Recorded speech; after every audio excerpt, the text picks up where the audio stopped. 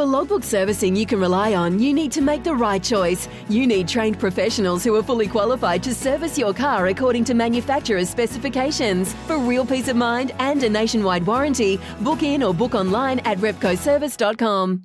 Want to witness the world's biggest football game? Head to iCanWin.com.au, predict Australia's score with a crystal ball, and it could be you and a friend at the FIFA World Cup Qatar 2022 semi-finals, all thanks to McDonald's. Maccas, together and loving it. TNCs apply.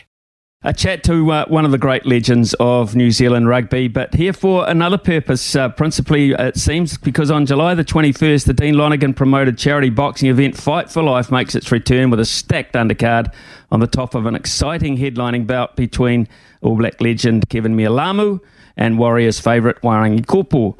The undercard includes Liam Messon and Carlos Spencer, plus two of the country's best boxing prospects in Andre Mikhailovich and Jerome Papaloni. They'll also be on the card. Andre improved his record to 18-0 the other night with a very conclusive knockout in Brisbane. But today we turn our attentions to the battle between King Carlos and Paul Whatuira. It's my pleasure to welcome the man known as the King to SENZ in the mornings, Carlos Spencer, and I guess as well as welcome to our show, Carlos. It's a welcome home as well. Tell us what you've been up to, mate. Yeah, first of all, morning everyone. How's it going? Yeah, just been back in the country just under a week. I've just been in the States for 5.5 months with Nola Gold in New Orleans there, and yeah, really good experience over there, and really enjoyed my time. But it's always great to get back home, especially when you're away from the family for so long. So happy to be back, and now I've got to get into some serious training for a boxing match. Oh, exactly right, and that, of course, is the boxing match against Paul Whatuira, of course, a former Kiwi. Do you know him? Have you met Paul Whatuira before now? Do you know much about him? No, I haven't. I haven't even heard of him until I suppose the boys got in touch with me and see if I was be keen to jump back in the ring. So I did a little bit of research on him. But Smithy, to be honest, bugger all, bro. And I think it's just, for me, it's just about focusing on me and what I need to do, really.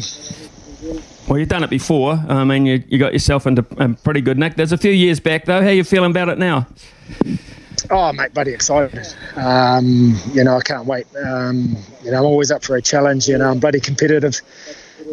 So, yeah, just really excited to get back in there after, I think it's been 8 years. I probably never thought I'd do it after my sort of last ass whipping from Monty. But here I am again. They've convinced me once again, but overall just excited, bro. Can't wait. Okay, you've got around about 5 weeks, I kind of estimate, so that you've got to do quite a lot of work in a short space of time. Who's in your corner? Who's helping you prepare for this? Yeah, I've got a local boy, Mikey Wolf, who runs Eastside Boxing here in Hamilton, so I joined up with him on Monday. He's experienced, he knows what he's doing, and we've got a bit of work to do, but I think just for me, I think it's just really around skill set. If I had to jump in the ring tomorrow, I think physically and mentally I'm up to the task. It's just learning how to box again for me, so it's just about skill set for me over the next 4 weeks, and like I said, just learning how to box again. So how much work will you do, Carlos? I mean, how many days a week will you be in there? To be honest, Smithy, I've been in there every day this week. So I've got another session tomorrow, and I've got my first sparring session tomorrow as well. So I'm not looking forward to that. But it's got to be done. So I'm going to have to be in there at least four times a week, to be honest. And if I've got time, I'll make it 5 or 6. Unfortunately, I just don't have a lot of time, so I just want to make sure I'm prepared and be ready. Honestly, they're always good causes that Dean Lonergan comes up for, and this one is a really pertinent one these days, of course. It's the I Am Hope charity as well, because of mental health and suicide prevention, and I guess it's an area that you've experienced some pretty close contact with over the years too, Carlos.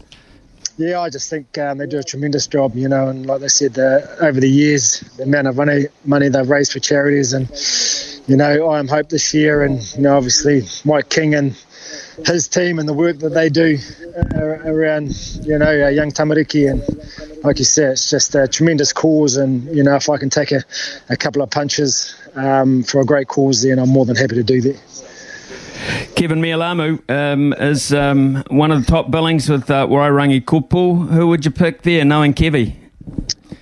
Oh, well, I've got to pick my rugby bro, of course, man. And, but, hey, to be honest, he's picked a tough one first up, Wairangi's, but he's probably more experienced. He's got the height, he's got the reach, but, I'm backing Kevy all the way. And although Wairangi's also a good bro of mine as well, so it's a tough one. But, hey, I've got to go rugby.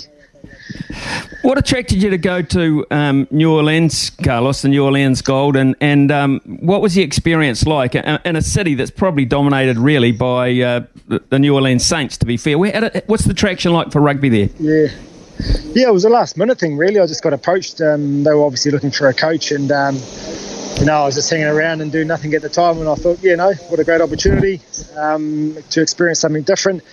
And I'm glad I did. Like you said, it's dominated by the Saints, which is just across the road from where we trained, actually. So the exposure over there in terms of rugby is not great. Still very amateur, to be honest. But I think there's potential for the sport to grow. They're getting a lot of foreigners over there now, but when I say foreigners, it's those guys that are coming to the end of their careers and probably want to just finish off their last year or two playing a little bit easier rugby. Like, the money's not great financially, but it's actually a good little comp. It's quite competitive, but like all competitions, you sort of got your 3 or 4 big teams with a lot of money that, are able to buy in more foreigners. So it's another one of those competitions, really, where money's a big factor, and if you can afford to buy in players, then those are the teams that sort of dominate the competition, like your LA, your New York.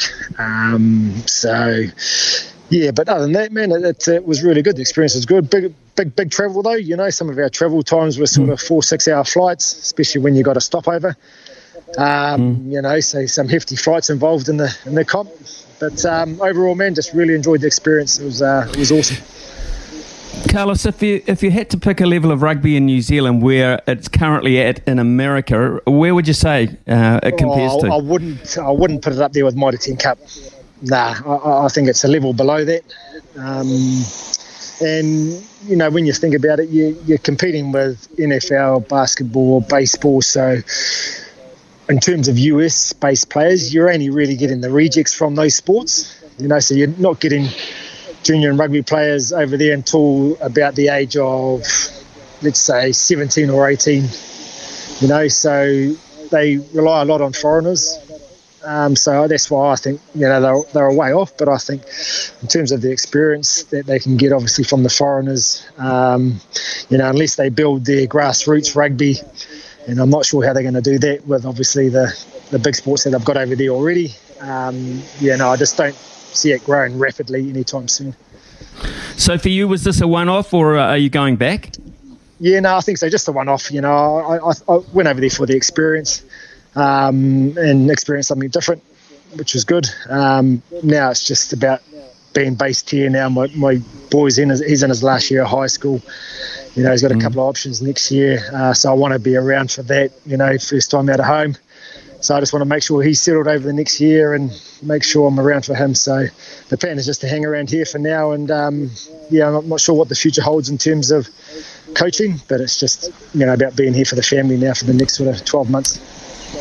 Good stuff. Carlos, whilst you've been over there, have you been able to keep track or keep tabs on what's been happening here in the rugby world?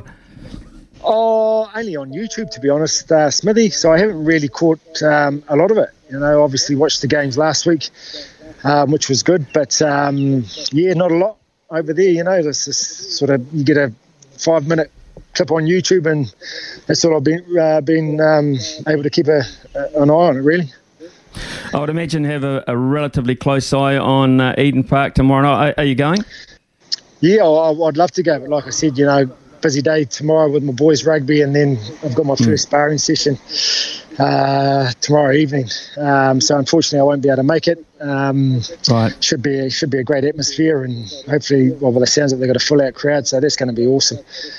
So it would definitely be. I would have loved to have been there to watch the Blues kick the Crusaders' ass. I was about to ask you that, how you thought it go, but you summed it up quite nicely there, very quickly. I got to ask you, remember that time, and I highlighted in my sermon in a bit of a sarcastic way about Richie Mo'unga doing the same thing. You know, when you did turn right at the posts and kick the conversion from the corner, did you actually plan that, or was that just something that came to you as you were about to dot it down? No? I think it was just come to me as soon as I went to dot it down. You know, I don't know why I did. I think it's just a matter of just wasting time. I think it must have just popped in my mind late. As soon as I crossed the white chalk there, I thought, I've got to waste time. The game's almost over. Why don't I just walk it to the sideline? So that was purely, it was a time waster thing for me. It wasn't to rub anything into the Crusaders, although a lot of people think it was, but it was just a time waster. Walk it to the corner, kill 30 seconds, and then, you know, cruise to the point where I took the kick. Didn't really worry about the kick going over at all. I didn't even take my time. I think I just walked back, kicked it, and it went over. So it's probably a little bit of luck, to be honest, in terms of that conversion. It was a hell of a moment. I got to say that. I mean, you weren't born and bred Auckland. You went up there, of course. But what about the feeling between the Blues and the Crusaders? What is it about that? I think it only really started when I was playing, you know, or when I first come onto the scene. I just think the Blues were Blues and Auckland seemed to be winning everything at the time in the mid 90s and late 90s, and you know, no one really liked Auckland or the Blues. Man, I even hated them. And growing up in Horowhenua, I just couldn't wait for someone to beat Auckland, you know. And then I ended up moving there, and unfortunately, everyone started hating me because I don't know whether it's because I was a little bit of an arrogant prick or I was wearing the blue and white. But it's just the way it was, you know. And I think the Mert Spencer thing, in terms of that, probably helped it as well. But it's just that rivalry over the years, you know, where we just sort of so competitive. And I think it was not just the Crusaders. I just think it was everyone against Auckland back in those sort of mid-90s, late 90s, because they were winning everything. And now it's probably like that now with the Crusaders. Everyone wants the Crusaders to lose because they've been so dominant for the last 10 years, you know. Yeah, I think that's a fair point. Listen, of course, the 10 jersey will be prominent tomorrow. Beauden Barrett for your Blues and Richie Mo'unga, of course, for the Crusaders. Both have been quite sensational in the last year or two. How do you see that matchup?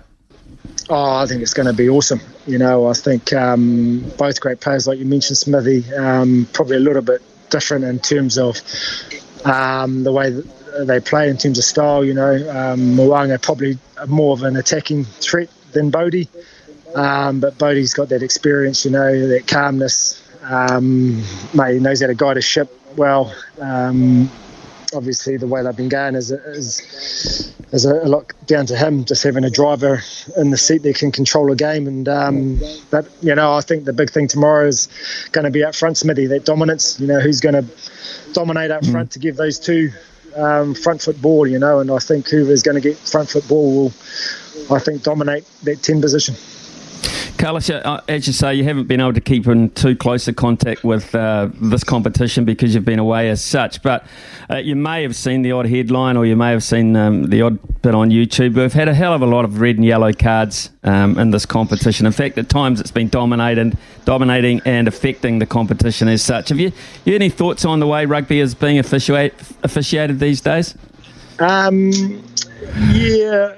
It's a tough one for me, Smithy, and I think in some ways for me it's quite sad to see the amount of cards that's been given out, especially around some of the shots. You know, I just think some of it's stupid. You know, I just think just in terms of guys being able to react quick enough, especially when someone's dropping into a shoulder or into a tackle. It's just, you know, there's no intent there from a defender. It's just unfortunately that they're not quick enough to react to, and you know, I just think half of them are not warranted, you know, which is a sad thing.